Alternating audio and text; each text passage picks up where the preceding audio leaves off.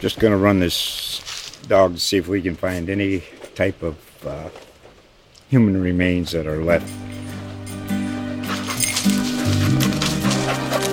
Listen to Where Secrets Go to Die, The Disappearance of Derek Hennigan. From the Detroit Free Press, a new podcast set in the woods of Michigan's Upper Peninsula.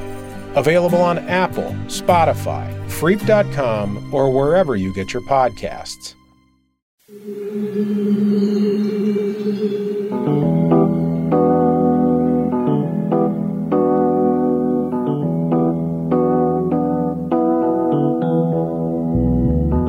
This is the Mizzou Sports Podcast, presented by the Columbia Daily Tribune. Hello and welcome to another episode of the Mizzou Sports Podcast. My name is Eric Blum, breaking down Mizzou Sports with you every week here on the show. Joining me, as always, is the Tribune's Langston Newsom. How you doing, Langston? Doing absolutely fantastic. How about yourself? I am doing well on this Friday, the 22nd. Been a kind of a interesting week around the SEC and in Mizzou. I know it's a little later than we usually come to each week, but we thought better late than never. Langston, where do you want to start this week with everything that's happened?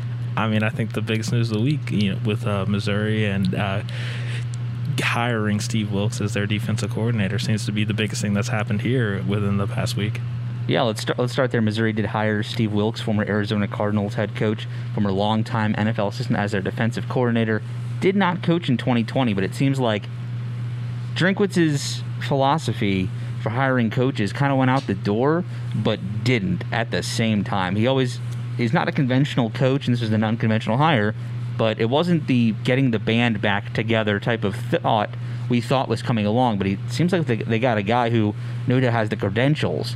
Is it just the college street cred that kind of is the question? And if Drinkwitz is sold that he has it, I guess we all should be. I'm curious for your thoughts on that, Leslie. I mean, when they announced that Wilks would be joining the staff as the coordinator, first, I felt kind of relieved. I was happy to see Wilks get a job after not having one in 2020, just because I think he got a raw deal in the NFL. And I know this is not an NFL podcast, but when you look back at that 3-13 team in Arizona, his first year of being a head coach after being a successful defensive coordinator with the Carolina Panthers, it was one of those instances where the GM had a chance to reset the entire franchise, punt on a first-year head coach, get rid of Josh Rosen, and kind of reboot with Cliff Kingsbury and Kyler Murray. And I'm not saying that Steve Wilks was perfect in that job. They were 3-13, didn't have a ton of talent, but he gets fired from there, and then he joins a Cleveland team under Freddie Kitchens, where the organization. And so to see him kind of be in two situations that really kind of out of his control, and to see him get booted from both of those, to now see him get an opportunity to kind of rebuild his career here at Missouri, I was excited for him, and I'm excited to see what he can bring to this Tigers team. Yeah, as Drinkwitz kind of put it in the press release to us, they didn't have any connection, which coaching-wise, but they did have a connection. Wilks is an Appalachian State grad. He had coached with Charlie Harbison, actually, on that 2018 Cardinals team. He was Missouri's defensive backs coach. And then, so when Eli Drinkwitz got the App State job in late 2018, or actually that would have been late 2018. I was right the first time. Wilks kind of reached out to him and said, hey, I'm an alumni. If you just need me as a resource, yada, yada, yada. They stayed in contact, and instead of like, hey, if you ever need me, you never know. And so the wheels kind of turned there, and that was that. We know that Wilks, David Gibbs, the defensive backs coach of Missouri, and an unknown third person, maybe Chris Kiffin, who is the defensive line coach for the Cleveland Browns, speaking of them right now, might have been the unknown third person that got major interviews earlier this week. Wilks kind of emerged from there. We don't know what happens to David Gibbs now, if he stays on, changes roles. We don't know, but it seems like Missouri got not a one-for-one, but they got at least a competent person in as the DC coming in football-wise. And so it's 2 weeks away from National Signing Day. Getting somebody in, I think, was important. Getting somebody in who could relate to the players was important. I know we talked about a bunch of names on the show, and Steve Wilks was not mentioned once, but it's a guy that works. And at the end of the day, this is not necessarily a home run hire. I don't think out of the gate you can't call it that, but we know it's not a strikeout hire. And there were some names on the board that could have been that. Definitely. And, I know that Steve Wilks hasn't been in, college football for, I believe, 15 years, but he's still someone who's proven as a defensive coordinator and, that 1 year as an NFL head coach. And so how much does that translate to the college game? We'll see that next year. But this is someone who can clearly coach and who has clearly had, franchises, billion-dollar owners get behind him and show support, and he can coach. So I definitely agree. It's not a strikeout hire, but it has the potential to be a home run hire if he's able to come to the college game and really apply what he learned in the NFL and kind of bring that down to college. There might be a little bit of bias behind the statement that I'm about to say, but I think the best defensive mind in football at any level right now is Ron Rivera. And I thought that before he was the coach of my favorite team, but it definitely is now true. And having somebody who Ron Rivera considers in such high regard would be the biggest statement I think you can make about Steve Wilks. Ron Rivera is like, yeah, this guy's great. This guy is a head coach in the making, and then led that 2015 Panthers team, which is considered one of the best defenses in modern NFL history.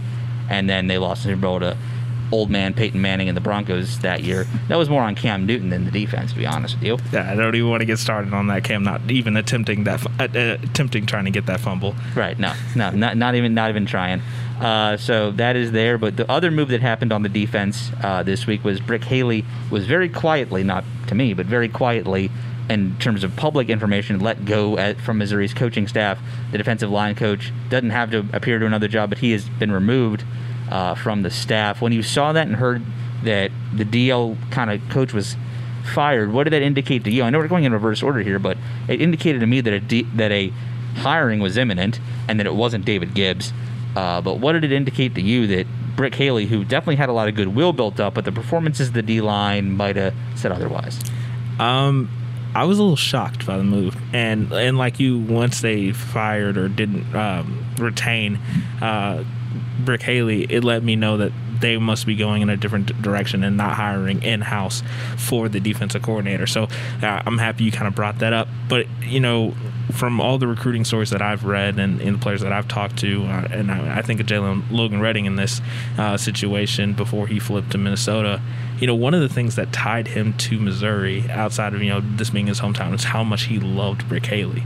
And it seemed to be, throughout all of the stories that you read, that defensive line players really loved Brick Haley. So it was interesting to see that he was let go. But, when you bring in a guy like Steve Wilks, who I think has a certain type of cachet with his success in the NFL walking into the building, hopefully he has that with recruits going on. Hopefully, that'll be enough to attract defensive players to Missouri. But I was a little bit shocked, and I'm interested to see how you felt when you saw that he was fired.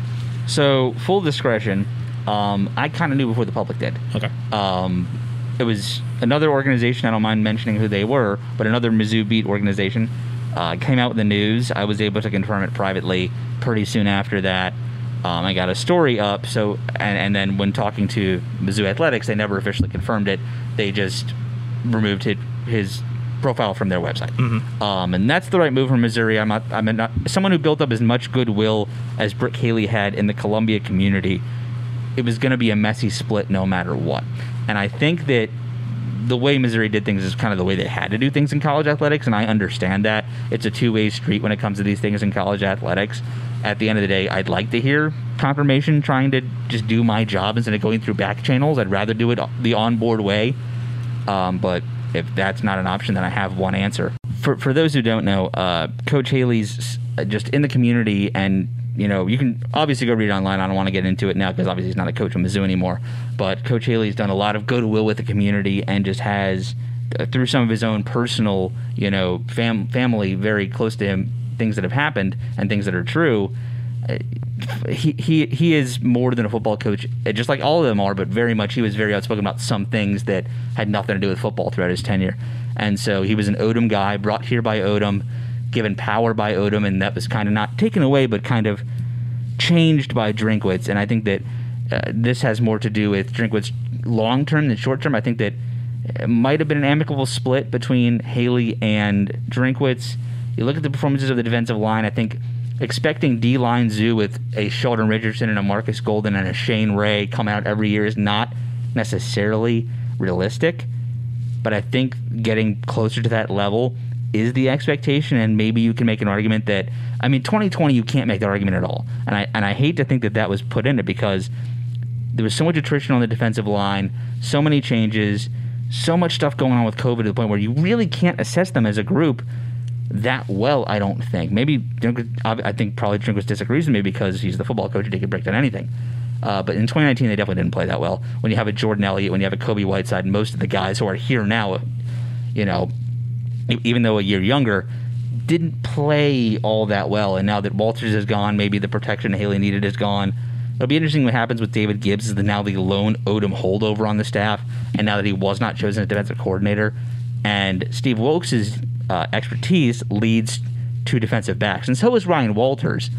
But do they kind of tinker with the staff a little bit? What happens with those 10 assistant positions? Is there more tinkering than just hiring a new defensive line coach? What happens? And I think that's going to be the most interesting thing going forward. So now we'll go into our special guest for this week. It's Mike Wilson from the Knoxville News-Sentinel. I plan on having him on, as I talked about, because of Missouri-Tennessee basketball this week, but just so happened there's other stuff that happened in Knoxville this week. Do you like Hamilton, Langston? Haven't seen it. I got Disney Plus and I still haven't seen it. Highly, highly, highly recommended. They said in the Knoxville News Sentinel office this week they are blasting Hamilton, so I'm going to walk Mike Wilson in with some Hamilton. Look into your eyes and the sky's the limit. I'm helpless. Down for the count. Joining the Mizzou Sports Podcast this time is, as he says, a sleep-deprived sports reporter, but he's actually the Tennessee athletics beat reporter at the Knoxville News Sentinel, Mike Wilson. How you doing, Mike? Doing well, and sleep deprived is probably an accurate thing, but I think that's kind of the normal state of Tennessee athletics. Yeah, this has been an easygoing, straightforward, nothing out of the ordinary type of week in Knoxville. Can you just walk us through everything that's kind of happened this week? I plan on having Mike on because of the Missouri-Tennessee basketball game. That seems just priority-wise kind of further down on the list this week. Yeah, a little bit down the list. I almost forget sometimes that there's a basketball season going on right now. Obviously Monday started pretty crazy for this week. Tennessee fired Jeremy Pruitt for cause, which obviously is the big thing there.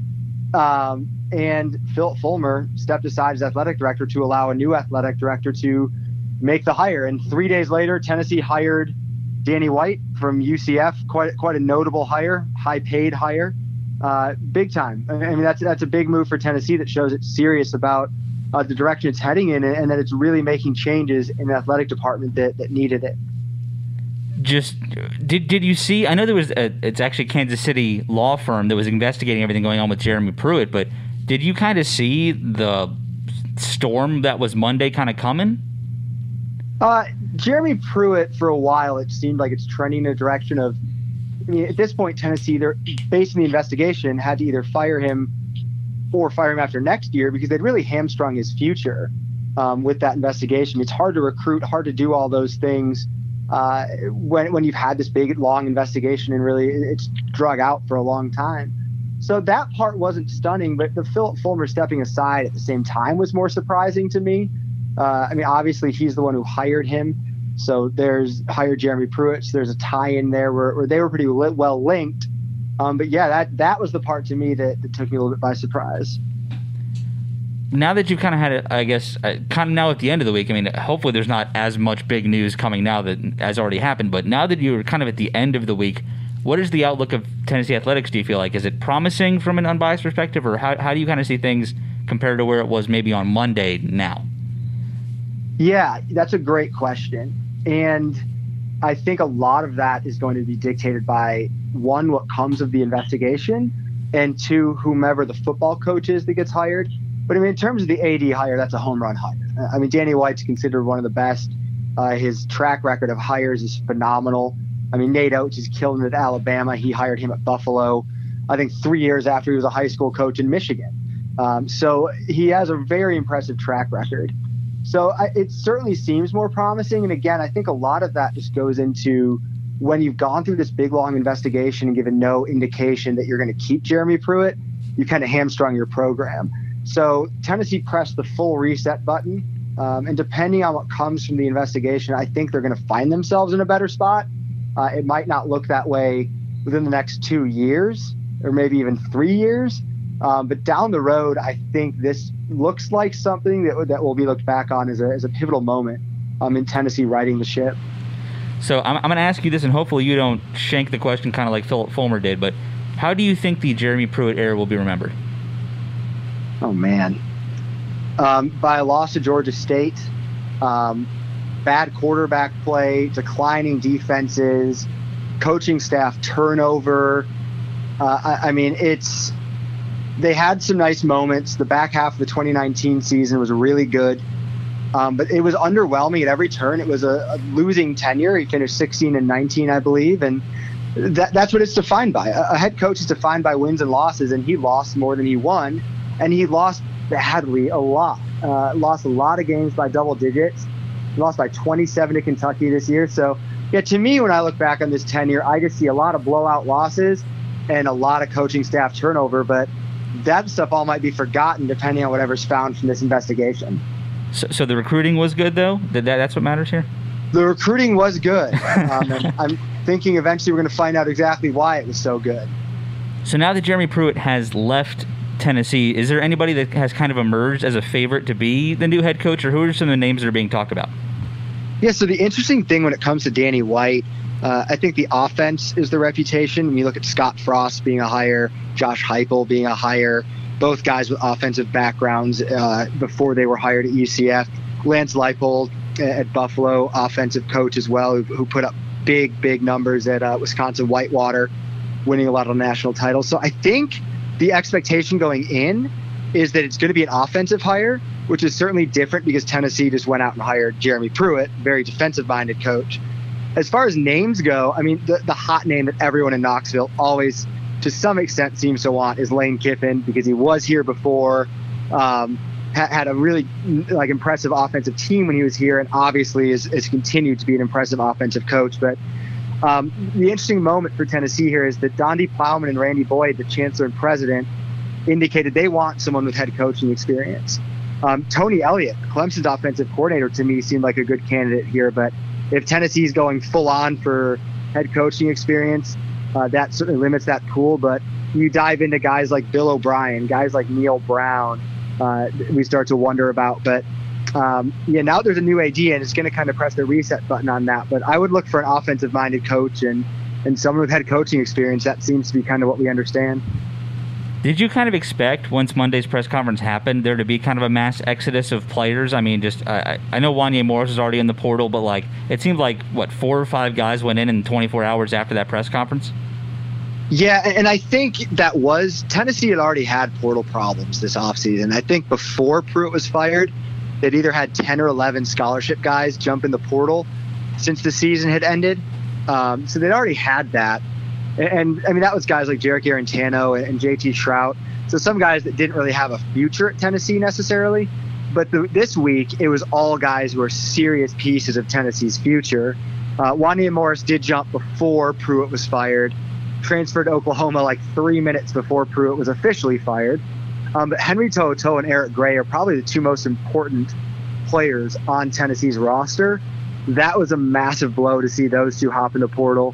And then in that same kind of half-hour window, Quavaris Crouch, the other starting inside linebacker, and Jameer Johnson, starting left tackle. I mean, Tennessee took a major hit this week, but it's not that unsurprising.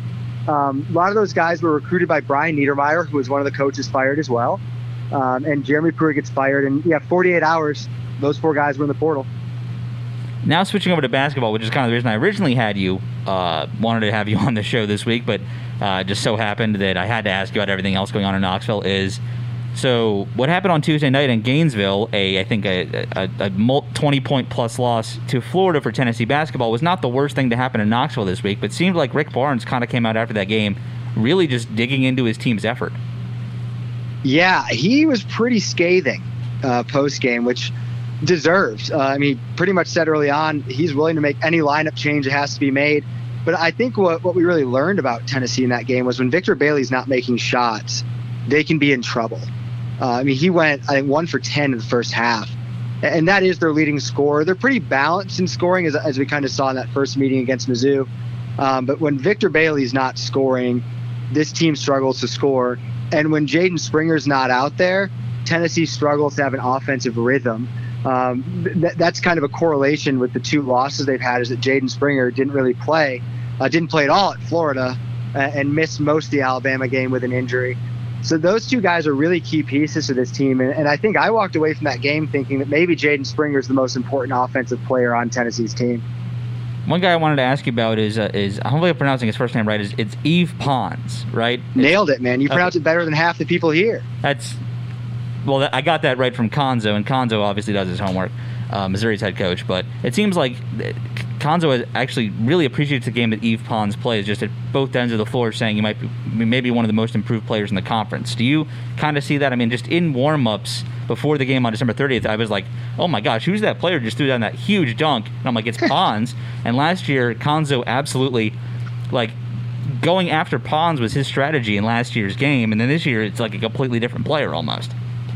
Yeah, I mean, so the athleticism, the defense, that stuff's kind of always been there. But he's taken the defense to just an insane level. I mean, he's definitely the tone setter for everything that Tennessee does defensively, because he can guard any position on the floor because of his length and jumping ability. But yeah, I think after the last game against Missouri, Konzo Martin really highlighted that what Yves Pons does offensively really changes Tennessee. And I wrote that one after the game because everyone talks a lot about his defense and his offense gets a little bit ignored. He showed some different offensive skills in that game, and I was dead wrong about him, man. It's funny. Going into the year, I was debating kind of that first and second team All SEC guys, and as our USA Today Southeast team, we did a basketball preseason thing. I left Yves Pons off both my teams. I think I was one of only two people to not include Yves Pons, and my reason you're looking was, at the other one. Yeah, so there we go. Yeah.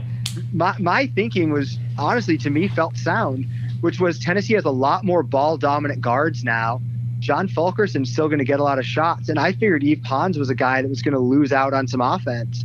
It's been the exact opposite. He's still getting a lot of shots, a lot of opportunities, so he continues to surprise and impress me. What's kind of just the outward view on how this Missouri team is kind of looked at? It seems like expectation-wise across the conference, it wasn't that high this year, but they're obviously now the third highest ranked. They're fourth in the conference right now. Is it just, okay, we weren't paying the proper attention to them, or they actually are doing better than conference-wide expectations actually are doing? Yeah, so going back to the preseason as well, I did the USA Today preview for the SEC, and I remember analyzing Missouri's roster and being like, man, I've seen all these names before. Oh, yeah, I've seen these names for the past 10 years, it seems like. Which is always an interesting thing to juggle, because experience is so nice. But when the experience hasn't really shown itself as big time or as winning, it's hard to know what you're going to get. So to me, the expectation from Missouri was, all right, these are some good guys who've been there a while. If Jeremiah Tillman can stay healthy, maybe there's some more noise that can be made, but you still just don't know what you're going to get from a team like that. But I think two things really have gone well for Missouri. One, Konzo Martin's a really good basketball coach, and I don't think he gets the respect nationally he deserves. Very good basketball coach, and it's clear what he's got going with these guys at Missouri. And I think, two, it's just those veterans really taking their game up in a year where experience matters because of how COVID affected preseasons. I mean, look at Kentucky, who certainly has the most talent in the SEC but cannot figure it out. That's a team that needed a preseason. Missouri had so many guys that have played together for so long. I think they really seamlessly slid into this season in a way that teams with turnover couldn't have. So it's been impressive, and I think it was unexpected. But at the same time, maybe looking back, it should have been more expected when you take into account Konzo Martin and experience in a year that's going to favor experience. Yeah, I think I probably had the highest ranking of Missouri, and I put them sixth in the conference, and they're doing better than that right now. I don't know anybody else in the Southeast that would have ranked them higher than that. I mean, I know just in the SEC world of anybody who voted in that preseason poll, I think it was the three Mizzou reporters who put them all kind of 8, 6, 8, 7 in no particular order that had them the highest. So it's kind of interesting to see how the view of them has changed around the conference. I can tell you that you did put them the highest. Okay. You had them sixth out of our SEC posse. No one else had Missouri higher than 8th. So, yeah, and most people had them 9 or 10 was the general consensus. So definitely, yeah, you nailed it much better than anyone else did. Well, I have my fair share of swings and misses, but because I think I put Kentucky 2, but anyway, and I put Alabama 5. So that doesn't. I don't think anybody saw how good Alabama is coming. But anyway. I had them 4th, and I felt like a genius at the time, and turns out I underestimated that team sorely. Yeah, just poor Alabama that they don't win in anything, so they got to have this basketball season. Just kind of going forward, I mean, how do you kind of see not only Saturday night playing out for Missouri and Tennessee, but kind of the rest of the season for both teams? Yeah, I mean, I think Saturday is pretty important for Tennessee. I mean, the game they played on Tuesday at Florida was lousy. It was their lowest scoring game, the most points they'd allowed. It was just a lousy basketball game as a whole. They got punked kind of from the opening tip-off throughout the whole game, and now they're going into a game against a really tough, physical, experienced Missouri team. And I think, you talk about rebound games or whatever, but Tennessee just can't look as bad as they did on Tuesday. I mean, that was a performance that I think would have been hard to predict happening in any game this year, but it did. So they've got to kind of straighten that out. Whether it's a win or a loss Saturday, I'm not sure that matters as much as just playing a better basketball game they did the other day. Because this is still a team that should finish at or near the top of the SEC at the end of the year. Certainly have a chance to make some noise in the NCAA tournament. But we've started to see some flaws that we didn't see through the non-conference now with when the scoring dries up a little bit and when some teams that maybe play some more guard-heavy lineups, what they can do to Tennessee. So I'm curious to see how they respond moving forward after that game on Tuesday. I usually kind of end these things with score predictions. It seems like it's a little more easy to kind of tabulate in football, but if you had to, off the top of your head, I don't want to put you on the spot, but could you see a final result kind of happening Saturday night? And I know Missouri lost by 20 the last time these teams faced. I know neither side's kind of expecting that it's going to be that much of a blowout either way again. Do you kind of see that Saturday's game kind of playing out one way or another? Yeah, I think the first game was kind of shocking, and I think as Tennessee played probably its worst game on both ends of the court Tuesday, I think they played one of their best games on both ends of the court at Missouri. I mean, they bludgeoned them pretty early and were in control throughout. I certainly think this one will be closer, probably in the 65-59 kind of range. I think Tennessee will win, but I'm not confident in that after what I saw Tuesday. But I think it's going to be kind of high 50s, low 60s for both teams in this game. All right, that was Mike Wilson from the Knoxville News Sentinel. Where can everybody kind of find you, read the opponent's perspective, and the entire, I guess, cornucopia of stories, football-wise, AD-wise, you're working on over there in Knoxville? Yeah, we are at GoVolsExtra.com and KnoxNews.com, and I am on Twitter at @ByMikeWilson. All right, thank you, Mike, so much, and I guess we'll have you on again soon. Thanks, man. Sounds good. Thanks for having me. We would like to thank our sponsors for the Mizzou Sports Podcast. University of Missouri Healthcare. University of Missouri Healthcare is proud to be the official sponsor of MU Athletics. Blue Events. Let Blue create your perfect event. Their passion for food, service, and presentation ensures that you will have a seamless and memorable event, no matter the size. They will work with you to bring your vision to life. Phyllis Nichols, State Farm Insurance. There when things go wrong, here to help life go right. And now back to our podcast.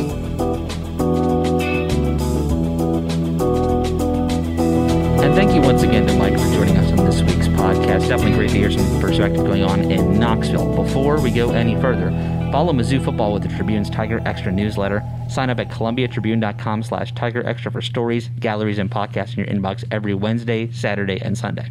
The Mizzou Sports Podcast is brought to you by Zaxby's, the home of handmade-to-order chicken, salads, and more than a dozen mild-to-wild sauces. Stop at your neighborhood Zaxby's today. And Langston, the location of Zaxby's is where? 114 Cinnamon Hill Lane. And you don't even have your phone on you, right? No. You got it by memory now. Off pretty the top, I go to Zaxby's now. Zaxby's #1 fan, Langston Newsom. Frequent customer. What do you get there frequently? Wings and things. Wings and things. There you go. Okay, fair enough. Well, actually, now going off of Zaxby's, if you drive from the Columbia location of Zaxby's about, 2 miles to the west, you'll be at Mizzou Arena, where Missouri played on Tuesday, and actually, it should have been a blowout, but they won by, I think ended up being 11 over South Carolina, their second straight win. The women played there Monday night, had a 15-point comeback, fall just short against LSU. They play their Sunday now against A&M. But more importantly, for what we're talking about right now, the men play on the road tomorrow night, Saturday night, against Tennessee at home after they got blasted by Florida on Tuesday. Langston, what are your thoughts going into this game? All the questions that we had last week coming off of that 1 week layoff with MU basketball really had kind of been answered. You have that 16-point win over Texas A&M. You have an 11-point win over South Carolina. Tillman looked fantastic against the Gamecocks. I'm just kind of looking at the scores here. And, it'll be interesting to think, because we talked about it last week. I don't think Missouri is as good as they've been. And, their highlight win over Illinois, I don't think they are as bad as they have been in some of their losses. Are they... is Tennessee 20 points better than this Missouri team? I don't think so. And so it's going to be interesting to see them go on the road and see if this can be a competitive game, because the first matchup was not competitive. Yeah, I agree. I don't think it's going to be 20 points either way. I think Missouri is the type of team that learns from these losses.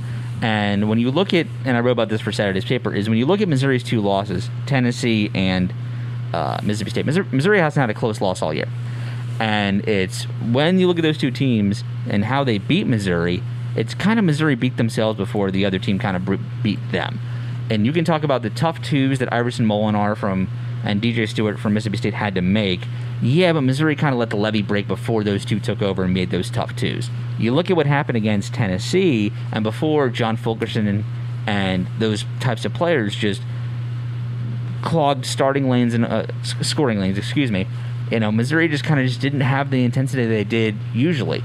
It should have been a loss against Bradley, but they found a way to get it done. Before Missouri loses right now, they have as much depth as anybody in the country as of this moment. But Tennessee is one of those teams that can keep up with them in that way. So if Missouri lets the levee break early on, this is going to be a tough game. I just think that after that week break, actually, you don't ever want to break because of COVID and everything like that, but it might have actually been a blessing in disguise for this team to kind of just relax, breathe, and just see where it goes from there. Tillman kept his form up. Drew Smith looks good again. Mark Smith has his shot back. They've really focused now on Xavier Pinson, who looked great before the break, kind of getting his rhythm back and just playing faster. And then Kobe Brown's played some of the better games he's had in a Missouri uniform. So the team is just doing all right and has built up a lot of goodwill, and they're very much in the NCAA tournament field. It's just now, do they take that next step? It seems like Joe Lunardi is flipping them between a 5 and a 6 seed right now all the time. They were as high as a 4 this year. We'll see what happens now, but it's not worth doing a score prediction. I did pick Tennessee by 3 in the paper, but this game really could go either way, and I think that this game probably actually is more important for Tennessee, as Mike said, than this game is for Missouri. If Missouri loses this game, they go to 3-3 in the conference. But you look at on the other side, Auburn, who could not beat Arkansas even with Sharif Cooper. That's on the road, but that doesn't look that bad. And then I think 4 of Missouri's next 5 after that are at home. You have TCU, you have Kentucky, you have Alabama on the road to Ole Miss, and then at home against somebody that I cannot remember off the top of my head. After this game is a really kind of I don't want to say a favorable stretch, but one that Missouri can really lock down an NCAA tournament spot by Valentine's Day. It really can happen. Yeah, and definitely, and this is an opportunity to get a second, top 10 victory in the year already. And so it's going to be really interesting. One, you talked a little bit about the break being a blessing in disguise from Missouri. Obviously, you don't want to deal with COVID-19, but it kind of has been that, and it will be interesting to see if Tennessee wants to separate itself and into that top tier in the SEC. You take care of this game, especially after a lackluster performance and a 75-49 loss to Florida, which I think shocked both you and I, kind of seeing them getting thoroughly outplayed in that game. It is Arkansas at home, then at Georgia, at South Carolina, then home to Ole Miss, home to A&M, at Florida, and the conference after that schedule. Which of those games isn't winnable?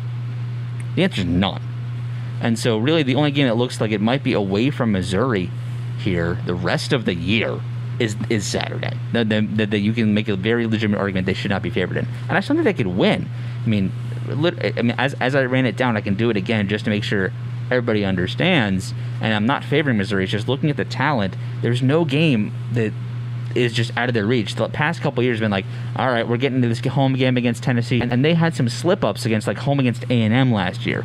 Home against LSU 2 years ago. And they still have to reschedule those games against LSU and Vanderbilt that still have to happen, the home games they missed. But there's just a lot of opportunity for this team left. At Tennessee on Saturday, at Auburn this coming Tuesday, TCU at home next Saturday, and then the week after that is a big week for Missouri. Home against Kentucky, who is supposed to be great, but has probably a ton of talent, but is not playing like it. That's February 2nd on ESPN at home. That Saturday is home against Alabama, who should be ranked in the top 15 of the country, if not the top 12 come Monday, and is the only undefeated team left in the conference.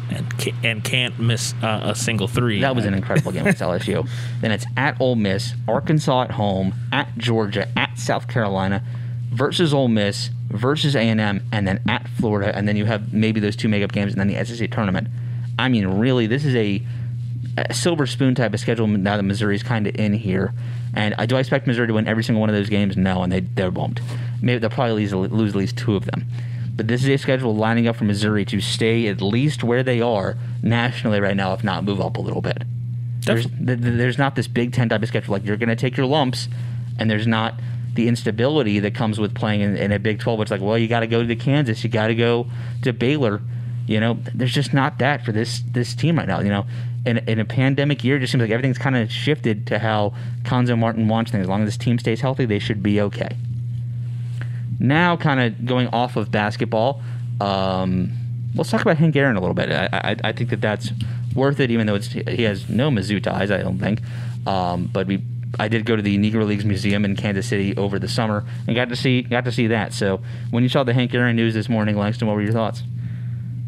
Just extremely sad, trailblazer not only in baseball, but in the way that he was able to fight past racism, discrimination, and really, pave the way and continue to pave the way for African Americans or minorities in general in baseball. And so to see his death was sad. And, it's one of the very cool things about Twitter when you see everyone on your timeline really kind of take a step back and honor and celebrate someone. And that's something that, I got this morning when I saw the news. It's obviously there's an outpouring of sadness because of his death, but it's also great to see, so many articles and so many tweets of just about what not only an amazing baseball player is, but, what an amazing person he was and what he meant to baseball and what he meant to African Americans and to black people. So very sad, but it was great to kind of, just go through this timeline and really see just, what a great person he was.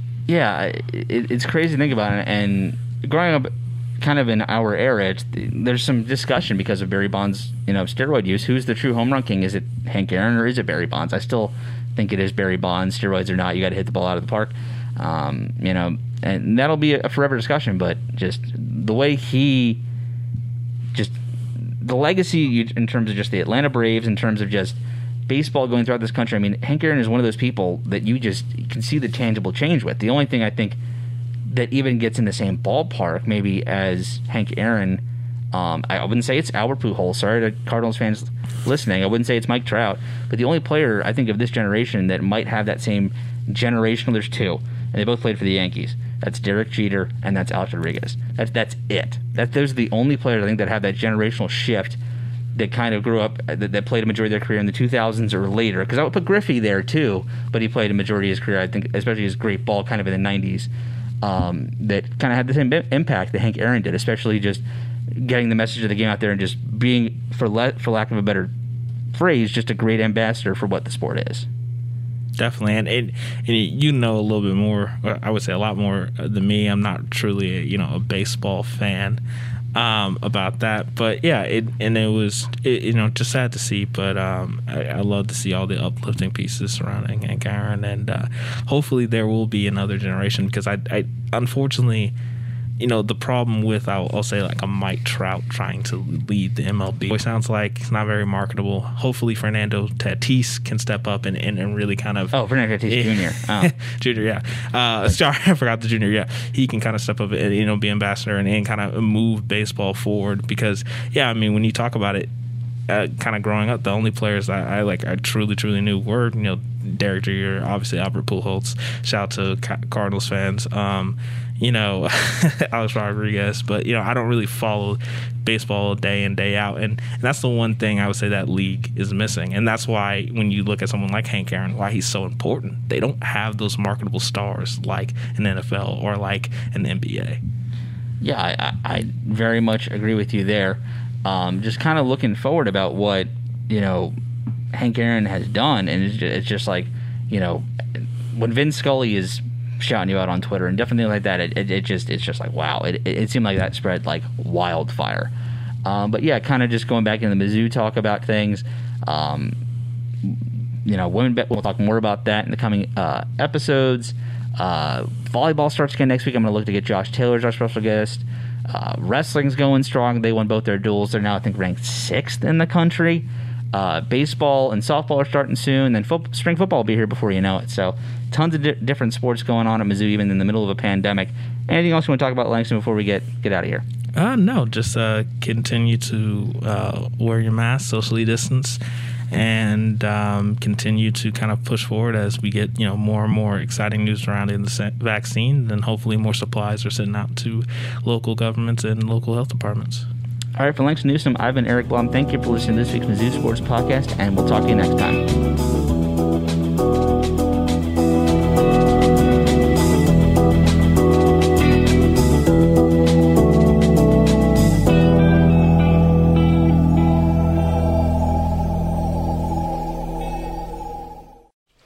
Just going to run this dog to see if we can find any type of human remains that are left. Listen to Where Secrets Go to Die, The Disappearance of Derek Hennigan.